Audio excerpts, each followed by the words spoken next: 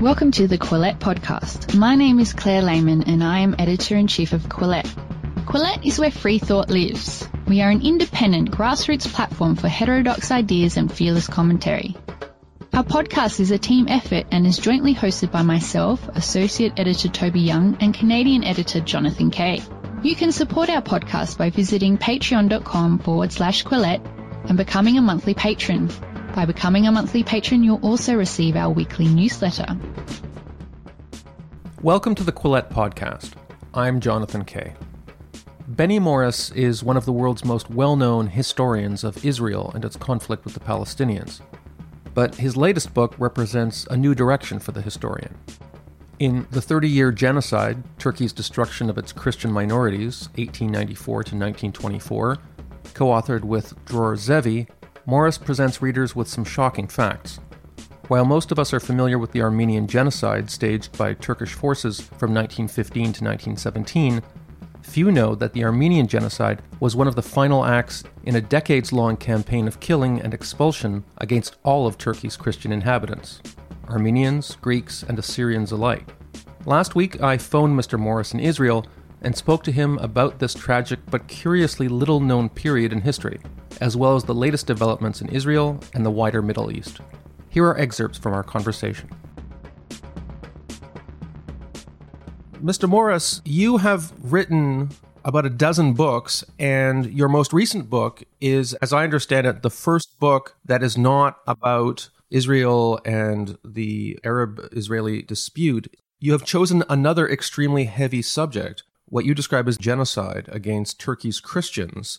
Could you describe how you picked that subject? You're right. I wrote about 10 books on the Israeli-Arab conflict, but I did write an earlier book about something altogether different, about Anglo-German relations in the 1930s, before World War II, which was my PhD. But during the past 10 years, together with Dror Zevi, a fellow professor from Ben Gurion University, we researched and wrote a book on what we call the 30-Year Genocide. That's the name of the book, the 30-Year Genocide, which deals with Turkey's destruction of its various Christian communities, Greeks, Armenians, and Assyrians, between the years 1894 and 1924. That was the 30 years in which essentially the Turks got rid of their Christian communities, which had numbered more or less 4 million before that, and constituted 20% of Turkey's population in 1894. By 1924, Christians were down to 2% of that population, 2 million of them approximately having been murdered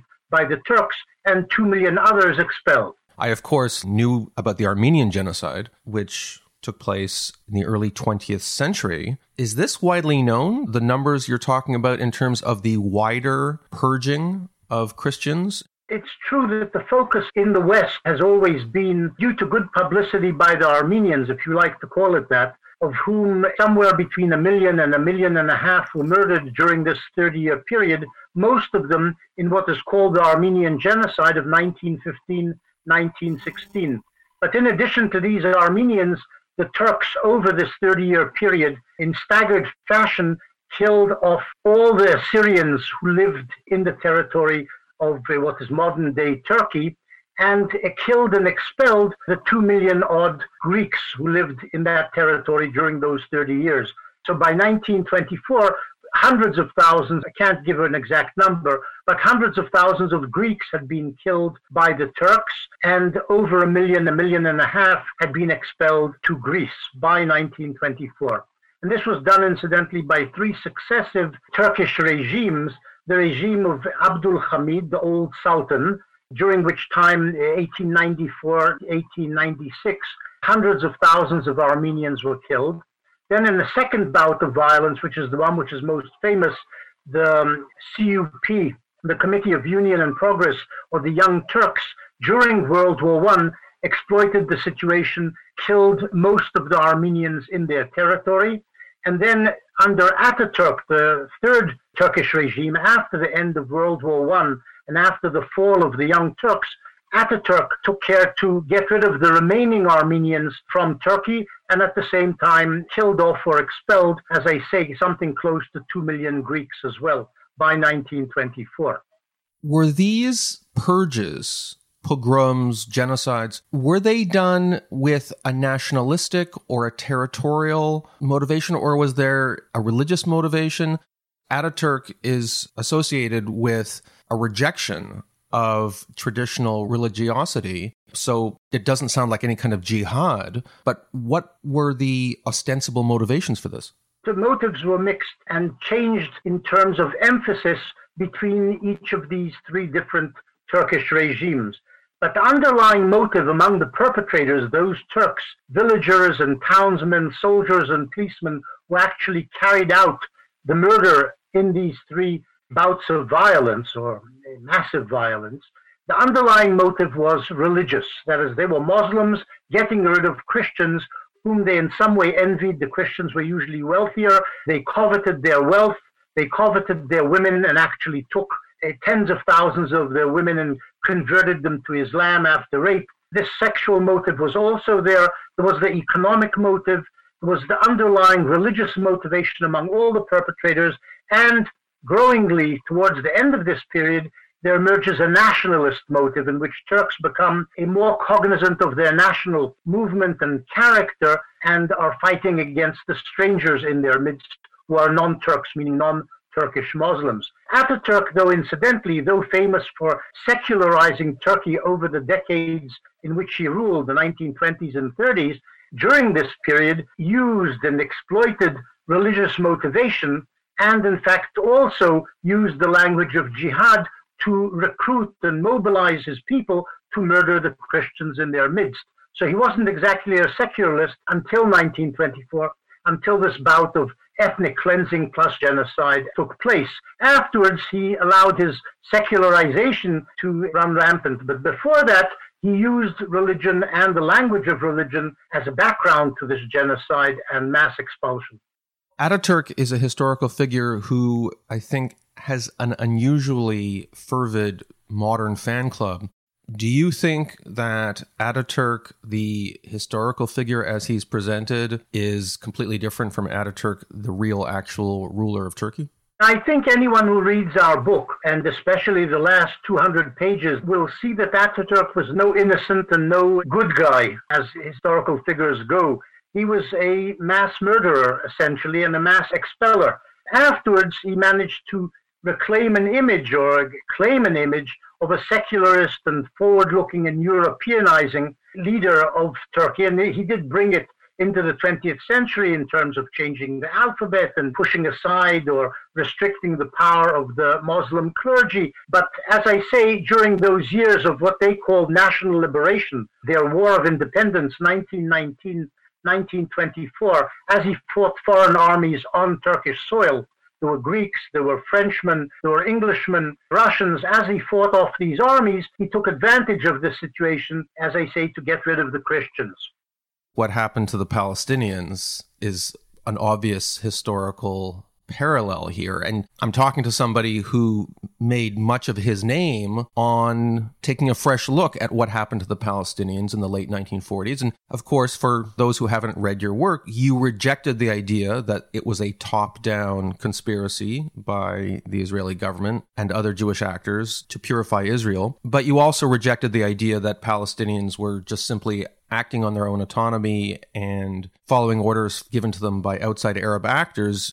I don't find it a parallel, even though paradoxically I did address both subjects over my lifetime as an historian, but they're not the same. In Palestine, during the 20s, 30s, and 40s, ending, of course, or culminating in the 1948 War of Independence, in which Israel emerged as a state, there was a clash between two national groups striving for dominance and even complete territorial fulfillment in the territory of Palestine. The Israelis won and the Palestinians lost, and the state of Israel emerged, and the Palestinians, many of them, became refugees and did not gain national independence. But there was a fight between two national groups. Secondly, it was the Palestinians who launched the war of 1947-48 after rejecting the United Nations compromise proposal of a partition of the country into two states. The Palestinians said no, the Jews said yes, and then the Palestinians started shooting.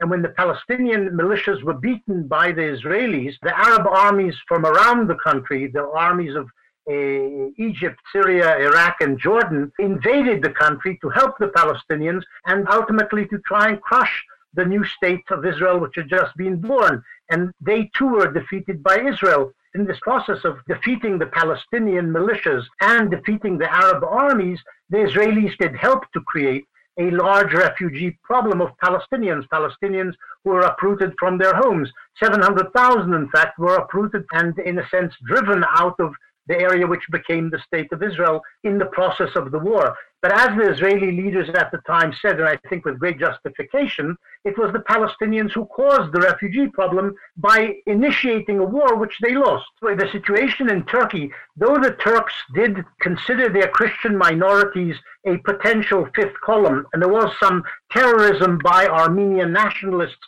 against Turks and against collaborating Armenians in the 1890s and early 1900s, the Greeks didn't rebel in any way against the Turks, and the Assyrians had no national movement. And nonetheless, all three of these Christian minorities were hounded to death, killed off, and exiled. There wasn't two national movements vying for dominance in a particular piece of territory. It was a majority, a well-armed majority, essentially hounding three minority groups who are Christians. This episode is brought to you by Magic Spoon cereal. If you're like me, these strange times we live in have featured a lot of cereal consumption. Cereal is comfort food, and there's been a lot that needs comforting. But what if I told you that breakfast cereal, one of the best parts of being a kid when most of us didn't have to worry about fitness and calorie intake, could be great comfort food without all that sugar and carbs? A serving of Magic Spoon comes with no sugar, none, 11 grams of protein, and only 3 net carb grams in each serving. Magic Spoon has been supporting Quillette for a while now, and I've heard from a lot of you about your favorite flavors. You can choose from the best-selling cocoa, fruity, frosted, and blueberry flavors, plus brand new flavors including cinnamon and peanut butter. I've tried all the flavors, except peanut butter, to which I am unfortunately allergic. They taste amazing, almost too good to be true, but the numbers are right there on the box, and those numbers are real. This is not like that Seinfeld episode where they all thought they were eating low-fat frozen yogurt, but they weren't. Go to magicspoon.com/Quillette to build your own custom variety box and try it today. And be sure to use our promo code Quillette at checkout to get free shipping. And Magic Spoon is so confident in their product, it's backed with what they call a 100% happiness guarantee. No one has the power to guarantee human happiness, of course, but the upshot is that if you don't like this cereal for any reason, they'll refund your money, no questions asked. That's magicspoon.com/Quillette and use the code Quillette for free shipping. And now, back to our podcast. There was never any prospect of Greek, Syrian, and Armenian Christians somehow taking over the state of Turkey. That never was the issue. There was fear among the Turks that the Armenians, who had a nationalist movement, would try and take control of certain provinces in which there were large numbers of Armenians, maybe even Armenian majorities, in eastern Turkey. So there was this fear of a dismemberment of Turkey by Armenians. This was a serious and real fear. Analogous to the more modern fear of the Kurds forming a breakaway state. Yes, the irony here, of course, is the Kurds were the great helpers of the Turks in slaughtering the Armenians and the Assyrians. The Kurds were sort of auxiliaries and henchmen of the Turks and were controlled by the Turks and used them to kill off their Christian enemies. And then the Turks turned against the Kurds as well, because they weren't proper Turks, because they didn't speak Turkish, even though they were Muslims as well. Turkish scholars, I think in some cases, have been brought up on criminal charges merely for publishing works that explore the truth of what the Turkish government did a century ago. Did you find it difficult to find Turkish sources or Turkish scholars? Were there people or sources that you wanted to access that you had difficulty with? Did you have to travel to Turkey to do your research? And if so, under what auspices did you do so? You're right to point your finger at the problem of sources in arriving at a proper picture of what happened during those 30 years of Turkish genocide against their Christians. The Turkish archives have been thoroughly purged of any really incriminating evidence, directly incriminating evidence, stories of massacres and mass killings and so on. These don't exist in the Turkish archives. They've all been either destroyed or put in safes where researchers can't access them. My colleague Dror Zeevi, who is an Ottomanist and knows Turkish, went through their archives and found almost no evidence. Sometimes they make mistakes and they oversee, they don't pay attention and don't classify a certain document which does actually show Turkish criminality. But most of these documents have been hidden or destroyed by the Turks over the last century in a series of purges of the documentation. The Turkish military archive, which deals with the war, the Ataturk's war against the foreign invaders and his destruction of the Greek community and the remaining Assyrians and Armenians, that archive, the Turkish military archive, is completely closed to all researchers, the one in Ankara. Nobody knows what exists here because it's closed. But there is a massive amount of documentation of what happened in Turkey during those 30 years in Western archives. The British, the French, the Americans, the Germans all had consuls all around the country for most of the period. The Germans had military advisors in Turkey during the second half of the period. The Americans had consuls and ambassadors, and there were lots of missionaries, especially American missionaries, but also Canadians, Swedes, Danes in various parts of Turkey who actually witnessed what happened, wrote what happened down in reports to their embassies or to their governments or to their superiors in the various missionary societies to which they belonged, as the consuls, of course, wrote reports to their ambassador or directly to Berlin and London and Washington. The problem with investigating this subject wasn't lack of documentation, it was a surplus of documentation. You have to wade through enormous amounts of material, American, British, German, French, which is what we did, to get the specifics, to get the details of what happened in each area, in each of these periods. Incidentally, the Germans from the early 1900s until 1918, who were allies of the Turks in the First World War, they also supply enormous amounts of material about what the Turks were doing. The German government, of course, didn't try and rein in the Turks because they were allies, but the consuls actually wrote from Trabzon and various other towns what was happening in their areas, so we know exactly what happened. Generally, today, the Turkish government and some pro-Turkish, if I can call it that, Turkish scholars dismiss all of this as Western propaganda. What the missionaries reported, what the consuls reported, what the ambassadors and visiting businessmen reported, they dismiss this all as Christians writing about how Christians were being persecuted by Muslims, and therefore it's not true. But this is total nonsense. The Germans, as I say, were allies, but nonetheless wrote what was happening, and we have these records. And there's nothing the Turks can actually say or do to eliminate the truth of this. How much of that criticism is good faith, and how much of this is stuff that they have to say in order to keep their jobs at universities or even avoid criminal prosecution for slandering Turkey? Well, it's true. It's more or less illegal to talk about the Armenian genocide. And as you say, very few people even know about the Greek and Assyrian genocides committed by the Turks. But I assume that most of these Turkish scholars or so-called scholars were brought up in Turkey, were educated in Turkey, and probably believe their narrative that this is all a conspiracy by Western Christians to blacken their Muslim names. But I assume many of them also know there's truth in what the Western documentation shows, German documentation, French documentation, etc. But they, of course, can't say it because they'll lose their jobs or they will even be thrown in jail. There are some good Turkish scholars, such as Taner Akçam, who write completely honestly, but they live abroad. Taner Akçam, for example, was in fact jailed by the Turks, but then he moved to Germany, eventually has a teaching professorship in America, and has published very good books about what the Turks did to the Armenians. What we did, Dror, Zeevi, and myself, was we broadened the perspective, we broadened the field by, I think, demonstrating that what happened to all three Christian groups, Armenians, Greeks, and Assyrians, was in fact one large policy and its implementation, which was to get rid of the Christians from Turkey, using whatever excuses existed, different excuses at different points in time, but essentially excuses to carry out this policy of Turkification, as Ataturk called it, in other words, turning Turkey into a Turkish Muslim society. In some ways, your project reminds me a little bit of a book that came out a few years ago by Princeton scholar Gary Bass called The Blood Telegram, Nixon, Kissinger, and a Forgotten Genocide, which was about the millions of people who were killed in what was essentially the Pakistani Civil War.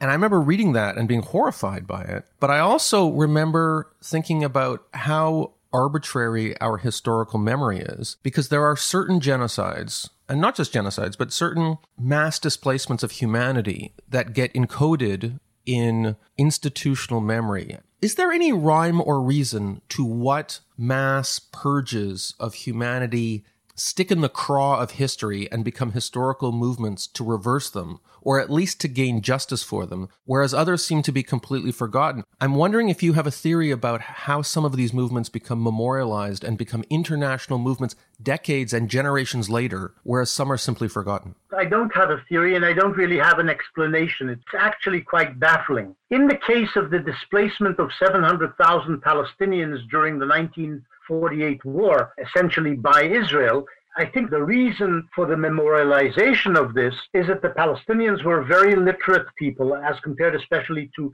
their fellow Arabs. And the Arab world in general took up arms propagandistically on behalf of the Palestinians, and so perpetuated the narrative and the knowledge of the narrative, exaggerating what happened, if you like, but of displacement, and broadcast it to essentially the West. And they managed to convey this to Westerners, and then the Westerners adopted this.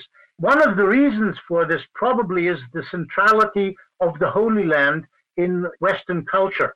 It's important to the Christian world what happens in Palestine, what happened 2,000 years ago, and what happened 100 years ago. A second reason is probably the great economic strength of the Arab world over the past 50 or 100 years. So this has also been projected into the West, the narrative, and adopted by Western newspapers, journalists. Why something much, much, much worse, which happens in Burundi or Rwanda or something, and millions of people or 1 million people are killed, and nobody cares about it, and nobody talks about it, is because it's somewhere where nobody knows where it happens and nobody cares where it happens, in darkest Africa. And what happens inside Russia, the killing of millions of kulaks, of millions of people from the Crimea or the Caucasus in the 1920s and 30s and 40s by Stalin, it's difficult to say why exactly some things are memorialized in the West, some are not. It's a baffling subject.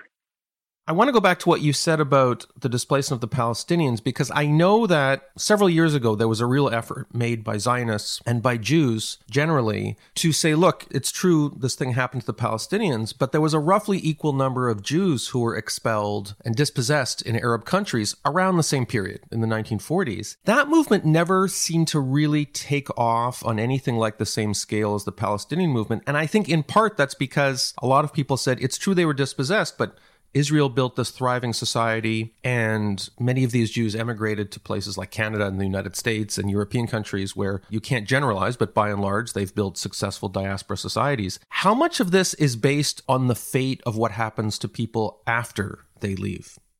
In the case of Israel, Palestine, certainly you put your finger on it. What emerges, what happens, the denouement is important. In the case of the 700,000 Palestinians who were uprooted from their homes, most of them, incidentally, from one part of Palestine to another, not from Palestine out of Palestine, they remained refugees. They were left in shanty towns and camps and lived in poverty and miserable, taking UN donations, living off Western charity essentially. And their numbers, of course, grew. Today there's 6 million Palestinian refugees on the rolls of the United Nations. And it supports them, and with money, with free education, with free medical services and so on. And of course their demand to return. They've made it an essential ethos of the Palestinian national struggle to return to their homes and villages and towns and fields and whatever in what became the State of Israel. More or less in equal numbers, 700,000 to 800,000 who are uprooted from the Arab world, from Syria, Egypt, Yemen, over the years 1948 to 64, all of them essentially. They resettled, most of them incidentally in Israel, a small number in France and Britain and Canada and so on, and no longer are refugees. Nobody considers them refugees. And they incidentally, leaving those Arab countries, they were dispossessed. They lost all their property, much as the Palestinian Arabs lost all their property when they were uprooted from their homes in Palestine in 48. So there's an equal number, but one people remained essentially a refugee people, and the other became Israelis, or as you say, went off to Canada or England or France and became Frenchmen or Englishmen or Canadians, and they live their normal lives today. I have a Armenian Canadian friend who I went to school with, and I've been emailing with him of late, and he expressed his frustration at trying to draw attention to the deaths and the destruction that were wrought by the Armenian-Azerbaijani conflict, which has played out in recent months. And of course, there's different opinions on which side is at fault there. And he was talking about how it's impossible to really get a lot of attention there because you had the U.S. election, you had the pandemic. I can't remember a U.S. election when the word Israel was used less than during this election cycle, which to some extent is a healthy thing, but it also strikes me that there's just this morbid resignation about resolving the Palestinian situation. What's your take on that? Well, you're right. Look, the Palestinian situation, in which a large number of Palestinians, a large proportion of the Palestinian people have been living under Israeli military government since 1967. It's been going on for 50 years, and somehow the world has resigned itself to this situation. There doesn't seem to be a path open leading to a resolution, be it through a one-state solution or a two-state solution. And there is almost no terrorism at all by Palestinians against Israel, inside Israel or along Israel's borders. So the problem has sort of left the news cycle. People basically say, this is my feeling as well, that we're just going to see more of the same. Israel will continue to rule over a people or part of a people who don't want to be ruled by Israelis, but there's no solution in sight. This seems to be the situation. Israeli withdrawal from the territories will endanger Israel's security. Everybody in Israel understands that. The West Bank, if Israel withdraws from it, will become another Gaza Strip from which rockets are occasionally lobbed into Israel. The Palestinian leaderships, the Hamas and the Fatah, don't want a two-state solution. They want all of Palestine. They claim all of Palestine, even though they sometimes towards America or the Europeans say, no, we're willing to have a two-state solution. But this is all nonsense. They want all of Palestine, as Israelis and I myself see it. And as you say, the world is engulfed in crises. At the moment, there's this terrible ongoing medical crisis, which pushes aside all foreign news from the American news cycle and also from Europe. Everybody's focused on health. And in America, you had a ridiculous election. That's also pushed everything aside. So when you're talking about American attention to what's happening in the Middle East, they couldn't care less. And now a message from our commercial supporters at BetterHelp, the online counseling service that helps people everywhere become happier and more productive. At BetterHelp.com, you'll connect with your professional licensed therapist in a safe, private, online environment using secure video, phone, online chat, or text. Anything you share is, of course, strictly confidential. While BetterHelp isn't a crisis line, new clients can start communicating with their counselor in under 24 hours. When self-help methods aren't enough and you seek professional counseling, BetterHelp can connect you to a network of thousands of licensed therapists. And you can switch therapists to make sure you get the right fit. Licensed counselors include specialists in sleep, trauma, family conflicts, LGBT matters, grief, and self-esteem. So many people are using BetterHelp that they're recruiting additional counselors in all 50 U.S. states. BetterHelp is more affordable than traditional offline counseling. There's no awkward waiting room, and you can message your BetterHelp counselor at any time. Financial aid is available in some cases. Join over 1 million others who are taking charge of their mental health by visiting BetterHelp, that's HELP.com. Quillette listeners get 10% off their first month service with the discount code Quillette. Just go to betterhelp.com/Quillette. And now, back to our podcast. I want to talk about the situation in Israel briefly, the pandemic response, because I know that I've been to Israel many times. It's a unique society. It's a mix of high trust and low trust communities. In the pandemic, you've seen that the disease spreads fastest in low trust communities or within very high trust communities where everybody trusts that they don't have the disease because, they all pray together and surprise, surprise, they have the disease. They spread it to each other. At first, Israel was doing a good job of containing the pandemic. And then a few months ago, the numbers just exploded. And I think on a per capita basis, at one point, maybe had more cases than almost anybody. It's a small society with an advanced health system. How did this happen? Essentially, Netanyahu has handled the health crisis in Israel miserably, irresponsibly, miserably, incompetently, partly because of political considerations, because his main allies in the coalition government are Orthodox Jewish parties. And these Orthodox Jewish parties have essentially ignored or resisted efforts to contain the disease in their communities. They continue to have open schools, large-scale wedding celebrations, enormous funeral processions. They spread among themselves and then out to Israeli society in general. It's been impossible to contain them because of Netanyahu's reliance on their political support for his continued premiership. That's one thing. The second thing is Israel's Arab community, which also has been acting irresponsibly over the past few months, not opening schools, but holding enormous wedding celebrations and get-togethers and not wearing masks, not maintaining proper distance between people. These two communities are the reason for this massive explosion of cases in Israel a month or two ago. But it's also true, as I say, that Netanyahu has been incompetent in running this whole show. We've got the Turks angry. We've covered Netanyahu and the religious Jewish communities and the Arabs. Is there any group we've missed? You've missed the secular Israelis. Israel, as you said, is an interesting society because it's divided more or less in two into a forward-looking half, which looks to the future as high-tech, is multilingual, is worldly, is prosperous. That's the forward-looking part of Israeli Jewish society. The other part of the society, made up of the ultra-Orthodox and many of the descendants of the Oriental Jews who arrived in Israel, is backward-looking. It looks towards religion, it looks towards God, it looks towards what's written in the Bible for its instruction, how to live.